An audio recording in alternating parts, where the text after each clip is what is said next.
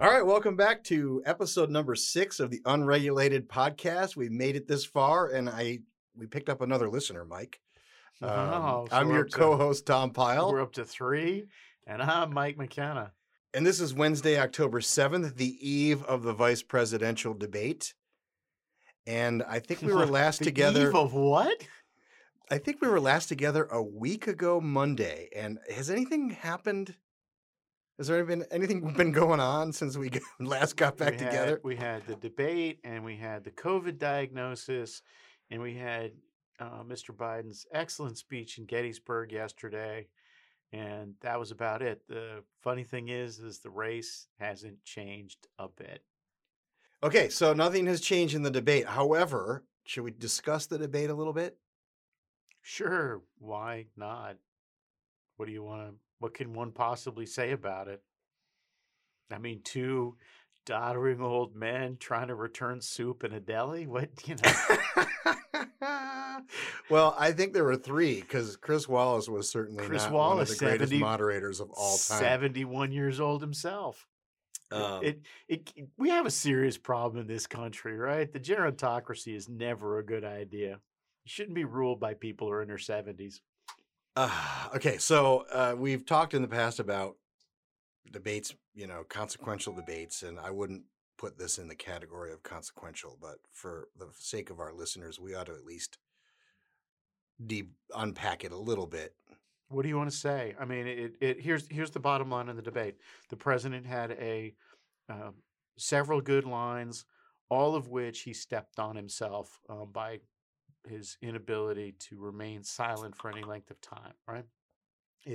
If he had just dropped the, hey, I've done more in 47 months than you've done in 47 years, and let that sit out there quietly, it would have been great. If he just said, hey, Joe, which law enforcement groups have endorsed you? And let that sit out there quietly. But he just, he cannot, he's a product of television. He's completely incapable, reality television, completely incapable of allowing pauses. Yeah, I understand that part, but I do want to make a couple of points about it. Of course. It was not entirely without interruption from Joe either. Oh. Nor was it entirely without interruption from the moderator either. It was a train wreck. The moderator had no control. He actually injected his own opinions about various subjects. And, basically, look, so this is the thing, right? So for years, anybody who's watched Notre Dame football with their fathers understands that the old man always bitches about the refereeing when it comes to Notre Dame football. Probably accurately, right? Notre Dame always gets the short end of the stick, blah, blah, blah, blah, blah. Yeah, great. Okay, agree with that, as a USC alumni. You're that's okay. A USC alumni? Wow. Yes, sir. They're still giving degrees out on that place? I figured in fact, people are cheating to try and get their kids into the university. I figured you just paid your money and they handed you a piece of paper. More recently. It's. Although I will say this, I could not believe when all that scandal was unfolding. A bunch of money to go to USC? You gotta be kidding me. I had no idea it was that hard to get into USC today. I had no clue. It's not that hard. I digressed. You were going to close with a thought about here's the referee. Here's my thought. Republicans love to bitch about debates, but don't do anything about it. Just like Notre Dame fans love to bitch about the refs, but don't do anything about it. If you have a problem with the refs, go find different ones. Don't play unless you find different ones. There's a bunch of different things you can do. If you don't like the debates, structure them differently. Bottom line is, Trump campaign agreed to this. Agreed to the moderator. This is ridiculous. You can't complain about the game, about the rules of the game if you wrote them. I actually think it would have been just fine if he let those 2 talk because they were actually, exchanging.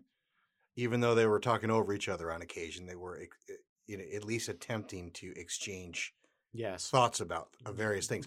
One thing that and we're going to put the word thoughts in quotes. One thing that Biden has still not done, and is still staying very consistent, is not making any pronouncements whatsoever about anything, Yeah, man. and or reversing previous pronouncements and reversing them again, depending on which audience he's in. Yeah, So it's the Seinfeld campaign. Yeah. Let me just say one last thing before we go on the wait, debates. Right? I want to, but you say one last thing, and then I'll say one last thing. Oh, And then go you can ahead. say one last thing after that if you'd like, No, or no, let no, me say my thing, and then you can say your thing. I don't really need the All right. last word. I just wanted to say, one of the terrible things, one of the many terrible things that happened because of John Kennedy's um, demise assassination was that he and Barry Goldwater, who he anticipated running against in 1964 in the reelect, had already talked about how they were going to structure the debates, a much better structure. They were going to simply get on a plane, the two of them, fly to someplace, get off, stand up on the platform. The old Lincoln Douglas debates, Yes, and right? have a topic or 3 topics or 5, one side, the other side, rebuttal, some questions, boom. No I think that would moderator, be no fantastic. nothing. I think it would be fantastic too. Absolutely. And it would have been great to see it on television because it would have been a good model for the rest of the world instead of these static, ridiculous things that are really serve only one group of people. Serves the media. Of course, the media is driving this whole Trump thing because it gets ratings and they get advertising dollars, right? I mean, if you look at what's going on, there's no discussion about Joe Biden. No, None. He about as Zero. exciting. He's about as exciting as a bowl of cold oatmeal. I do have one clip from the debate because I thought it was pretty. What word am I looking for? I thought it kind of showed. It was impactful. I was struck by how Trump not only was answering a question, rolling over both Chris Wallace and Biden, but actually following Biden's train of thought at the exact same time simultaneously and corrected Biden. So here it is. Chris, wait. Number 2. Chris. Number 3. They said it would take. No, you're on number 2. No. Chris. They said it would This take a guy is- miracle to bring back. Okay, did you catch that? I did. I love it. He's like, number 1, number 3. Wait. You missed number 2. Chris. That was brilliant. I loved it. The terrible thing about growing up in New York City, he had a mid-sized family, right? He had 3 siblings. Terrible thing about growing up in New York City, especially with a large family, is you have to learn how to listen to multiple conversations at the same time. I'm Italian. I totally get it. And sometimes put them on pause for indefinite periods of time and then pick them right back up. Yeah. It's a great skill for politicians. It really is. It was just absolutely funny, though. Like, no, you missed number 2. And he literally did the hand thing, right? He pointed over to Chris. I love that. All right, so let's talk about the debate coming up this evening. Any thoughts? What should we impart our 3 or 4 listeners about tonight? What should we expect? What's a victory? What does it matter? Yeah, it doesn't matter at all. Nothing in this campaign matters at all. The only thing that's going to change the trajectory of this campaign at this point is probably the death or disability of a nominee. And I say that not kiddingly, I say it seriously. There's nothing else that seems to change this trajectory. That said, everybody forgets about Mike Pence, that he spent several years on the radio. Yep. I was just going to mention that. He's good on his feet, much better than you would expect. He doesn't yell. He doesn't yet. He's got that Hoosier, Midwestern thing going on. He's very measured, very calm. Got a dry sense. He's got a slight W cadence, too. Yeah. I don't know if you've noticed that. He's got a dry sense of humor. Everybody in the middle part of the country has a W cadence. It's you're born with it, right? He's got a good dry sense of humor. I think he's going to do right well. And on the other side, the senator from California is going to be what she is, right? I'll leave it there. Well, we'll see how that goes. And I'm actually, you heard all this talk about, well, this is a especially important debate because, she's actually going to likely be the president if Biden gets elected because, Biden's not going to make it, all that other business. I have a hard time thinking of her as the president, right? I mean, it's hard enough for me to imagine Joe Biden as president. He doesn't seem to make any sense most times. And, he approaches every speech as if it's like the first time he's ever talked on a topic, which like the thing in Gettysburg he gave out yesterday was like all about how we need to be united and blah, blah, blah. And, Charlottesville changed his mind about, getting in a race and all this other stuff. And I'm just sitting there thinking, dude, you didn't just parachute in here. You've been here for 50 years. You're part of the problem, my friend. And I get the feeling with Senator Harris that she really did just get here. She really, and no one likes her. She's gonna from be, what I'm told. It's it's gonna be very difficult for her to be president. That's all I'm sure of, right? If she winds up with that job, and we're all gonna have to pray very hard and hope that God watches out for this country. Because, well, I mean, I think we have to pray very hard in any scenario. There's just there is no like collective sigh come whenever the outcome is, quite honestly, because the other side is not going to accept a Trump victory, period. And if you're right, then Biden gets elected, and that's not going to be Did I say Joe Biden was going to be elected? I think you've made it perfectly clear to our listeners that you don't give Trump much of a chance to get I'm reelected. a huge believer in mathematics. Let's just leave it like that. All right, I'm just saying. Anyway, but I do want to talk about the COVID thing. I didn't want to talk about COVID at all in this podcast. I'm happy to talk about just COVID. because it's just so painful to talk about. I'm happy to talk about COVID. The president got COVID, and just like 99.7% or 8% or whatever it is of the people who get it, he somehow managed to survive. Right, but that part. Yes, I agree. I only want to talk about COVID in the context of the race, because it has now become the frame for the race has now been set. I want to play this Trump video that he put out, and then I want to play a Biden video. Medical center, and it's really something very special. The doctors, the nurses, the first responders, and I learned so much about coronavirus. And one thing that's for certain, don't let it dominate you. Don't be afraid of it. You're going to beat it. We have the best medical equipment. We have the best medicines, all developed recently. And you're going to beat it. I didn't feel so good. And 2 days ago, I could have left 2 days ago. 2 days ago, I felt great, like better than I have in a long time. I said just recently, better than 20 years ago. Don't let it dominate. Don't let it take over your lives. Don't let that happen. We have the greatest country in the world. We're going back. We're going back to work. We're going to be out front. As your leader, I had to do that. I knew there's danger to it, but I had to do it. I stood out front. I led. Nobody that's a leader would not do what I did. And I know there's a risk, there's a danger, but that's okay. And now I'm better, and maybe I'm immune. I don't know. But don't let it dominate your lives. Get out there. Be careful. We have the best medicines in the world, and it all happened very shortly, and they're all getting approved, and the vaccines are coming momentarily.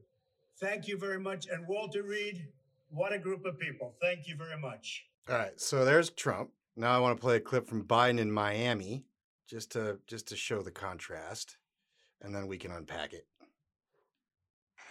Let me also say at the top, my prayers continue to be with the President and the First Lady for their health and safety, as they, like so many American families, are dealing with COVID-19. I was glad to see the President speaking and recording videos over the weekend. Now that he's busy tweeting campaign messages, I would ask him to do this. Listen to the scientists. Support masks. Support a mask mandates nationwide. Require a mask in every federal building and facility and interstate travel. Urge every governor and mayor to do the same. We know it saves lives. His administration just rejected a mask mandate for public transportation on Friday. The CIA came along and said, we need to be protected. And they said no. I believe that was wrong and not very rational. Okay, so the politics of COVID. Donald Trump says, don't fear the COVID. Joe Biden says, believe in science. Is it going to be enough for Trump? Probably not, but that's not the important thing of it. The important thing of it is that um, the resistance to this particular approach, to this particular um, epidemic, is obviously growing. You know, if you look around, fewer people are wearing masks. There's large swaths of the country and the planet that are not playing along. And that's not because they're not worried about it. It's just because everyone knows the simple fact that life has to go on. This is the first time in the history of the world, literally, that we have locked down whole economies, whole nations. Used to quarantine the sick, and everybody else went about their business as best they could. Even during the Black Death, that happened. So Joe Biden says, listen to the scientists. I agree. We should listen to the scientists, but we should also listen to the policy analysts. From which did we have more deaths? The virus or our response to it? And we're not going to know that for about 5 or 6 years, but I'm willing to bet right now it's our response to it. We're not studying it.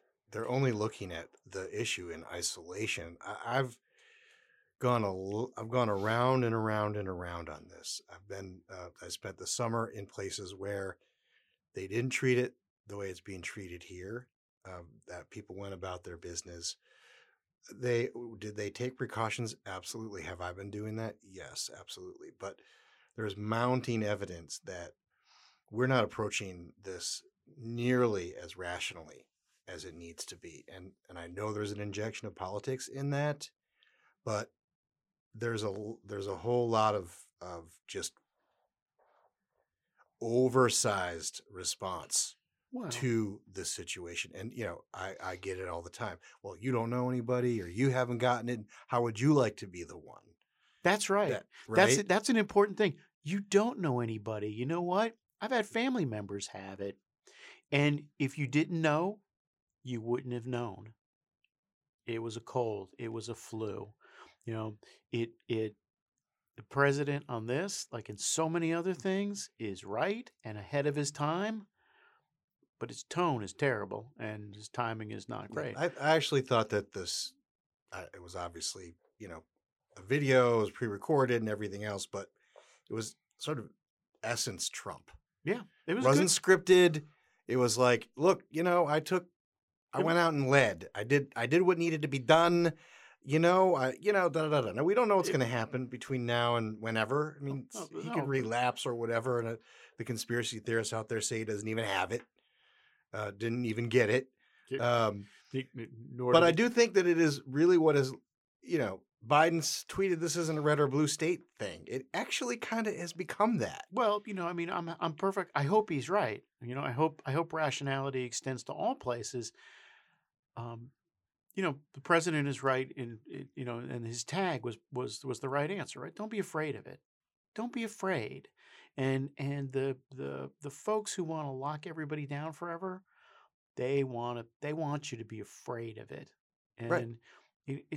He talks about Donald Trump, all his political rivals, but I would include guys like Tapper and Cuomo and others in the circuit. They say everything about Trump is about fear. Yeah. Yeah. How ironic is that? Yeah, it is ironic. I hadn't thought about that, but yeah, you're right. I mean, it's crazy. I mean, Tapper sends out a tweet. He's wearing a mask in the break room, and he pointed out that no one was in there, but he's following the science. Yeah, that's the other thing, right? The science. Do masks, should masks work? Yes.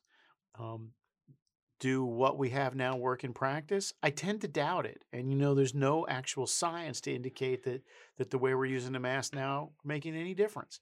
Just like there's no actual data that indicates the lockdowns made any difference. And the thing that I find most disturbing is that nobody in authority seems to be asking anybody, hey, do you have any of that data? Could you show us some of that data? Could you tell us? You got guys like Biden running around, science, science, science. Let's just do the policy analysis really quickly, right? Say we have 1 million dead, which is catastrophic. Well, terrible. We have 200 million. We have 200 according to Biden. Say we wind up with 1 million dead out of this thing, right? And given the age spread, the age distribution, likely maybe each of those 1 million people would unfortunately lose 10 years of life expectancy they could have expected, right? 10 million years. of life lost. Worst case scenario, 10 million years of life lost, right? There's 350 million of us.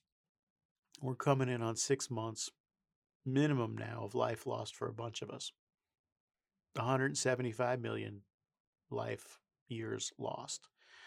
Or you don't like that answer? Let's just say only some of our lives have been lost. Only maybe half of that, right? So 85 million life years lost versus 10 million. So you listen to the science, that's great. Listen to the policy and the data analysis too.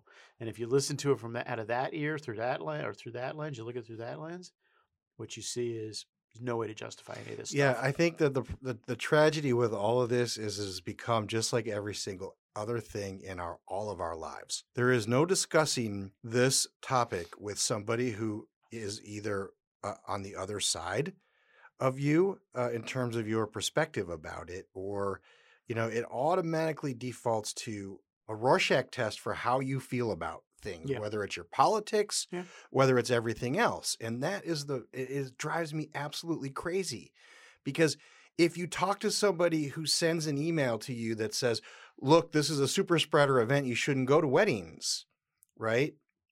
And then you respond with an article that shows, and from the New York Times, for example, that said that these RCB tests. Is that what? Yeah.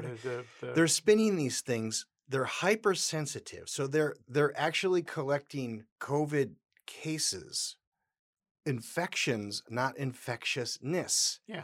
And they're saying that New York Times even said this, an article from the Times from someone from the Kennedy School, which is supposed to be the Holy Grail, right? That's what all the left uses whenever they attack us when we go after climate change. The professor there said that we're getting 90% false positive. Yeah. They're in essence false positives because they're if you have a trace amount, Yeah.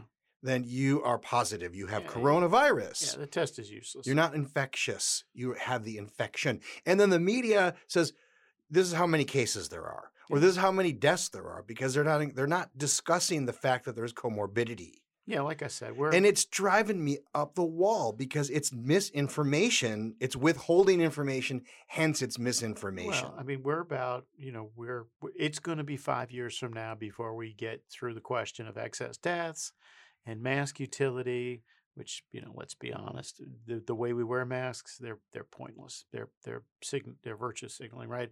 But before somebody actually starts taking a hard look at what worked and what didn't, and what we should have done, and in 5 years, everyone's going to have forgotten, except guys like you and me are going to be like, we were right and you were wrong, and that's just the way it is. I don't even want to be right. I just want us to be right sizing you want an appropriate problem. response. My children are all screwed up because of this, because they're hearing this, then they're hearing that, then they're hearing this, and they just don't know what to do. Yeah. Right? Like, do I wear a mask? Do I not wear a mask? What's the deal, right? Like, they can't go here because of this, but they can go there because of that. And then, we don't actually treat each example.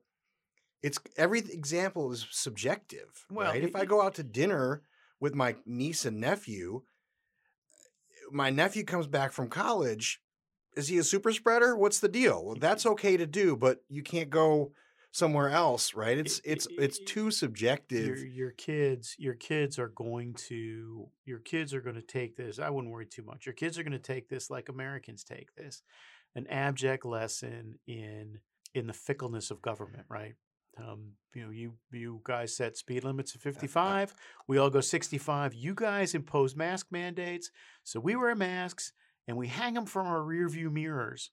Oh yeah, I've got mine. We stick them in masks everywhere. We stick them in the back pockets. We stuff them into various pockets. We take them out. As always, especially with authoritarian governments, you guys set rules and we'll figure out ways around them. And what your kids are learning is like I said, the pointlessness of a lot of government back and forth. They might be learning that, but they're not attaching it to government because we largely keep them off the television. Like, we don't have CNN in the background or Fox News in the background. Even better, they're learning about the irrationality of the world in general. An important lesson. You're doing a good job as a dad. Yeah, I question that every single day. But all right, like I said, I try not to do COVID, but it has become sort of the closing argument for both candidates, where Biden is up at a podium wearing a mask, and Trump just tested positive and is back at the White House not wearing a mask, basically. So this is basically what it's come down to. I think I want to go back to what you said a couple episodes ago, because I hope that it's true. I hope that people realize how arbitrary and how authoritarian governments can be in a situation like this. Sure. It is breathtaking to me, the way that some of these, Governor Whitmer, for example, in Michigan, still today swatted down by the Supreme Court, parsed words that, oh, well, I wasn't actually wrong in the application of the law. It was declared, the law itself was declared unconstitutional. Well, nobody envisioned that you would turn into Mussolini, right, and in the state of Michigan. Well, and the problem is, I've been thinking about this, right? And what we're going to see when the state legislatures get back into session in January. All these laws were passed under, giving the governor broad emergency authority, were passed imagining that, it was going to be either in response to a nuclear attack, in which case there'd be no civilian authority and they just wanted whoever was alive to be able to do whatever needed to get done, right? Or that it was going to be an emergency of a temporary nature, a hurricane, an earthquake, a real bad fire in one of your urban centers, something like that, right? Something was going to be like, hey, it's going to be real bad for a week and then we're going to be fine, right? Nobody imagined that this stuff was going to be used, like Gavin Newsom was going to become the Gauleiter of California, right? I think when the legislatures get back in session in January, you're going to find all these laws are going to get revisited, and they're going to have time limits placed on them. They're going to have legislative triggers placed on them, because the legislatures, they were caught by surprise too. They're like, what? We did what? Right. So, in places like Michigan, Pennsylvania, all kinds of places, even California, legislatures could come back in and say, we need to kind of crimp that up a little bit, because I don't think I like anybody that much. All right. And it's been, again, like it has been for your children, it has been an educational experience for everybody who's like, hey, governors, guys like that, they're pretty good guys. Some of them have a long, hard, terrible, autocratic streak in them. And, well, not only that, but these health czars for these various, counties and states. What kind of look? Come on. What kind of doctor? The only kind of doctor who winds up working for state government, they're scolds, they're nannies, right? Oh, they're coming out too, guns blazing. Of course, everybody, every doctor who's got a bedside manner winds up doing family practice or working as an orthopedic surgeon or something like that, and they're the people you talk to normally, right? But yeah, you can't possibly expect a state employee to be anything other than a good little re-education camp counselor, because that's what they all are. Same at the federal level in a lot of respects, right? The CDC's default answer to everything is don't go out and don't interact with human beings. And when Joe Biden says, listen to the scientists, those are the guys he means. Like somehow there was no additional dimension to any decision. Yeah, well, I mean, if he ends up winning, when he is sworn in, you can bet that there will be a very, very different outlook when he has to figure out how to generate economic activity. Yeah. Right now, there's no downside to the position that they're taking. Right. Yeah, that's right. I mean, when and I'll tell you this too: the one who should be criminally prosecuted for all of this is Cuomo. Oh, I don't. Why? Because he basically still is now. He's saying he had no involvement whatsoever in the decision to basically quarantine sick people in nursing homes. Well, yeah, I mean, look, everybody makes the best decisions they can in the heat of the moment, right? Well, the New Yorkers are going to have to make their own decisions. It didn't affect me, so I don't care. Right. I grew up in the same neighborhoods as the Cuomo boys. So, I know that their dad and them are not the brightest, sharpest tools in the box, right? My old man actually went to law school with Mario. So, I'm not at all surprised. New York deserves what it gets. You pick something like that, you get something like that. Yeah, And and I wouldn't even be that hard on him if he would just own up to it. If we all just would own up to our decisions, whether they were right or wrong, Yeah. right? And then you have a little bit of contrition, you have a little bit of humility, and you're that much more of a real person as a result. yeah, you probably are in the wrong line of work, just so you know. COVID sucks. That's my summary. One of our 3 listeners asked me the other day whether or not you were going to reveal the party switcher. Apparently, in a previous episode, you had indicated such. And to prove that we have listeners, I actually got feedback from one of them saying, when is Mike going to reveal the party switcher? All right. First off, you should never get feedback from anybody. That's ridiculous. Okay, I mean, well, what the hell? I got a slack from one of my staffers who said, "Hey, listen to the podcast, and who's the party switcher?" Well, I'm not really. I don't want to tell you is the short answer. But look, let's think about it for just a second. What Murkowski or Manchin? What senator? Who is it? Joe Manchin's not going to switch parties, and I'm not sure anybody's going to switch parties. But if you're the Democrats and you're looking for that 50th, Lisa. it would be probably a good place to start would be somebody who is not a Republican senator, right? Somebody who won as an independent, somebody who only has 2 years left on their term, somebody who's about to lose their chairmanship, so you can give them a gavel, and that would be an inducement, right?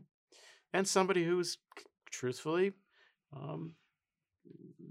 always been at odds with the Republican Party, no matter who is the president. Thanks, Lisa. You put all that together and you can come up with your own thoughts. Okay, well, at least you brought it up, and you don't have to say her name, but that's who it is, in my opinion. Well, I mean, let's put it this way. I'm quite certain that I am not the only person who have thought of this. I'm quite certain that Lisa Murkowski, the senator who, as you mentioned, is term limited. I didn't mention that. Well, you did mention that she was a certain senator who was term limited, and she happens to be term limited. I mentioned So the good news is regardless of whether she switches, unless they give her the gavel, if that is the way that they take over, is she is term limited on ENR, the Environment and Natural Resources Committee. Yeah, she is working diligently to pass a very bad energy bill, which we call low energy bill. It's a low energy. Low energy. It's a low energy bill. Yeah. The Energy Bureaucracy Act, as opposed to the Energy Innovation Act, or whatever the heck she's calling this version of it. She's real close to trying to get a time agreement. That's the only way she'll get it on the floor.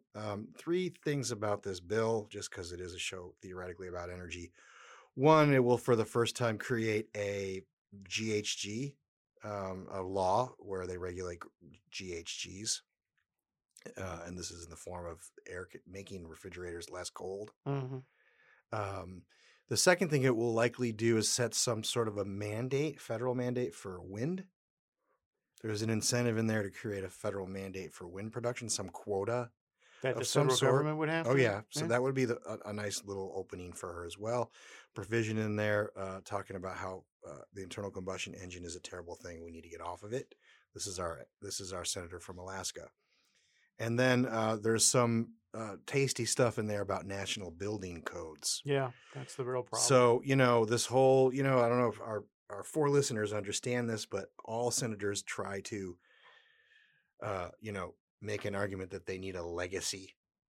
Yeah. They need some legacy legislation. Which is kind of weird if you think about it, right? 'Cause it's a little bit like Joe Biden. What He's good. You've been there forever. What have you been doing? What's his legacy legislation? Well, I mean, what's his signature? See, but at least the crime bill. At least that he's running as far away from as he could possibly. The 94 crime bill, but limp away. But I mean, that's the thing about it. They all love these legacy projects, and invariably the guys who want legacies have been like Biden or Chuck Grassley. Guys who've been there for 400 years, right? They become middle-aged men and then old men and then feeble men, right in our viewing, sitting in the United States Senate. Like, what have you been doing for the last 40 years? You've been getting a check. What have you been doing? So, yeah, I'm sure it's the legacy project. I'm not really worried about this energy bill. I mean, it's a piece of junk. But then again, most stuff that comes out of Senate Energy for the last 10 years has been junk. Yeah, largely. Who was the chairman prior to her? I can't remember now. Jeff Bingaman. For the D's, but who about the R? Craig? No. Wide stance? Who? Larry Wide Stance Craig? No, not Mr. I mean, not Mr. Craig. I don't think it was Mr. Craig. Pete Domenici. Oh gosh, how could I have forgotten? Right. Wow. Right. Oh my. Right. And the last, truthfully, we still haven't recovered from the last time these guys try to help us with an energy bill, right? So we don't need a national energy bill. Well, and to my mind, the reason why it's not going anywhere is because the administration already dropped a SAP on the House version, right? Yeah. They just blew it. And up if right Donald away. Trump finds out it's Lisa Murkowski's bill, I'm sure he's not going to be so at the and let me mountaintops just throw a little love out on that, right? The guy who dropped the SAP was the guy who was behind that was Brian McCormick, right? Who's the pad over at OMB. I'm certain that there are people in the White House who are like, why are we pissing these people off for no reason? And Brian was like, this thing could grow some legs on the Senate side. Let's alert the senators that, we have serious reservations. Yeah, the only risk for this is I think the Senate is largely doing nothing other than Barrett's nomination, which is the absolute best thing they could possibly do. The only risk to this thing is if they do get a number of agreements to it and they have permission to shove it in the big spending bill in the lame duck. I think that's the biggest threat to it, but I think that's still a pretty high bar. Yeah, I don't. And we want to give a shout out to Senator Rand Paul, actually, because we understand that he's pretty much said, I am not interested in seeing this bill get to the Senate floor anytime soon for a lot of the same reasons that we've been discussing. Yeah, I mean, it's crazy and not well thought out, but it wouldn't be the first crazy and not well thought out thing to become law in this country. I think the good news is if we get past this year, if we get past it without that bill passing, I think the next person in line is Senator Barrasso. Correct. Which is a twofer in my opinion, because he's not going to be on the EPW committee, chairing the EPW committee. Yeah. And I think he'll be much more better oriented on ENR than he has on EPW. I think I'll leave my criticism at that. Sure, let's just go ahead and say that. So, Leopard will change his spots. All right. I have a clip. I don't know if it's the clip of the day, because quite candidly, I didn't actually find a decent clip, but I want to play this clip. Home run derby here at Petco Park, and he hammers that one. Stanton will watch it fly way out of here. Oh, my goodness. Giancarlo Stanton with a mammoth home run, and the Yankees are right back in it. It's a one-run game. All right. The playoffs. Yeah. Well, the Yankees struck out 18 times last night. I'm not exactly sure how you can be a major league team in the playoffs and strike out 18 times in a 9-inning game. What it means is for 6 innings, you failed to put the ball in play. 6 innings. Very difficult to imagine how you're gonna win. So you went right to that. I figured we were gonna get to that because this is typical Yankees baseball over the last 3, 4, maybe 5 seasons now. I'll go somewhere else if you want. No, it's fine. We start with that. We'll start with that. I'll go somewhere else. It is emblematic. It is emblematic of a failed theory of how to play baseball, and I do not understand why everybody still subscribes to it. Everybody stands around and waits for guys to hit 3-run home runs, right? And they get all these. They get all these guys who throw fast, throw hard, throw fast, and they try to hit home runs. And you know what? The guys who are winning championships are not those guys. The guys who have won championships, the Astros, the Nationals, the guys who are about to beat the Yankees, the Rays, right? They rely on good pitching, mostly starting pitching, right? The Astros bullpen is not that great. The Nationals bullpen last year wasn't that great. The Rays bullpen this year ain't that great. I mean, it's good, but it ain't that great.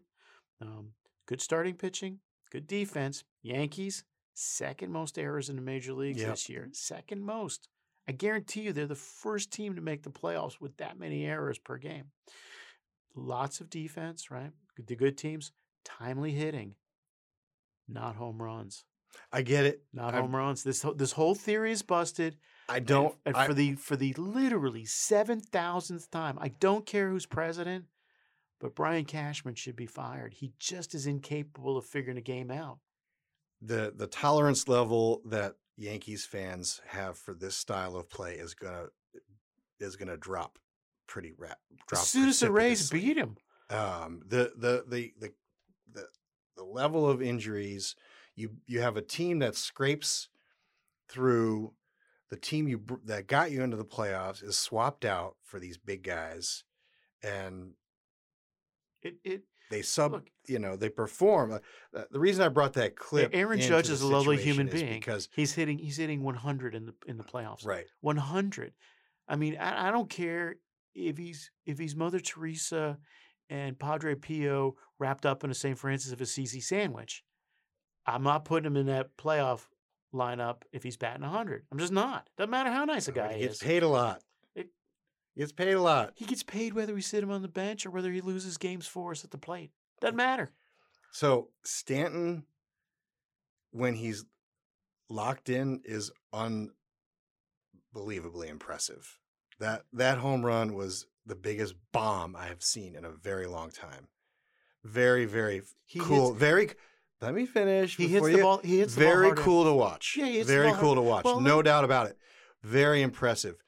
But we don't get him but 50 games a season. Sanchez, same thing.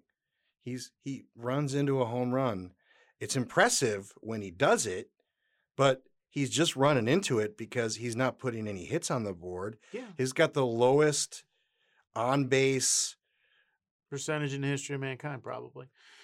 He's the only guy below the Mendoza line for the entire season who starts. You and me saw a game in Detroit, 2 years ago now? Last year? It was a double bill. 2 years Twin last. bill. Was it 2 years ago? Yeah. Yep. In the spring, 2 years ago, Stanton in the nightcap hit a ball as hard as I've ever seen a human being hit a ball. It went out on a line drive, probably went 420 feet on a line drive. It'd have killed somebody if they'd been standing in the way, right? You remember that? The hardest ball I've ever seen hit. 50 years of watching baseball. Great, super, great fun. He doesn't make up for the 300 times he struck out since then. I mean, it's. I'm telling you, it doesn't matter whether you like it or not. This is not a good brand of baseball. This is not what's going to win in the playoffs this year. I guarantee you, the team's going to win the playoffs this year. Going to be team good starting pitching, good defense, timely Atlanta's hitting. got a shot. Timely hitting, yeah. Atlanta, does not live on the mash. Atlanta potentially can beat Detroit. Yeah. They've got the curse of Kershaw. Yeah, I mean they. I was The lulled Steinbrenners into thinking, okay, maybe they've put it together at the right time. And then yesterday's game just reminded me of all of the problems that structural problems that this team has. It's enjoyable to a point, but they're not putting wins on the board. You cannot strike out 18 times 18 in a strikeouts. game. You can't. You can. They did 18. And then I was like, well, it was almost only 7-5. The only reason. Yeah, it was 7-5, and the Yankees brought the tying run to the plate. I didn't even watch 3 of the innings, but when I was watching, the Yankees brought the tying run to the plate no fewer than 5 times across 3 innings. And in those 5 at-bats, they struck out 5 times. Yep. The only one who continues to do what baseball players should do is DJ LeMahieu. Yeah. Every time. Put the ball in play. He does what fundamentally a player is supposed to do on the field and in the batter's box. Yeah, they got 2 great kids, right? I think Urshela is the other kid, right? He's a gamer. I think 3 kids, right? I think Luke Voigt, right? He doesn't pretend to be something he's not, right? He's not a contact hitter. He's a power hitter. But he doesn't strike out on balls in the dirt. He doesn't strike out of balls over his head, right? When you get him out, you earn it. And that's an important difference. I've come to conclude that Sanchez, Judge, Stanton are a bad influence on Gleyber Torres, right? Because he's starting to hit like them, which And is he's to not say, doing well in the field either. He's doing made a lot terribly. of errors and this year. not I'm trying real hard errors. Not just like, you know what? Robbie Cano Robinson type Cano errors. errors. Robbie Right? Cano exactly. errors, right? Exactly. And you don't care about this, but Horace Clarke died about 2 months ago, right? The great Yankee second baseman, Horace Clarke. He showed up in 1964. He left in 1975. He just managed to miss the World Series on both ends. Number 20, used to imitate his stance all the time. He wasn't a great player, but he gave it 100% every time. You know what? And that's what pisses me off. Pete Rose. Go to hell. So I don't think the Yankees are going to. I could be wrong. I'm usually wrong, but I don't see them winning the World Series. Once they get on these strikeout Jags, you know how it goes. It goes like this for 6 games. Except the Rays aren't going to make it. And Boone, last 5 days, Boone doing whatever. whatever Boone was thinking about swapping the young kid for Hap. Like I think he was trying to be clever. Didn't work out either, right? He gave up two home run bombs in 2 consecutive innings. Yeah, seriously. So. The thing about Boone is he looks good on TV and he gives a good interview. He should probably just stick to that stuff. Don't manage the team. Really, just fill out your lineup card, let him play baseball. Don't try to help. On that note, it is a wrap, episode 6. Look forward to the debate this evening, and we'll be back next week. Namaste.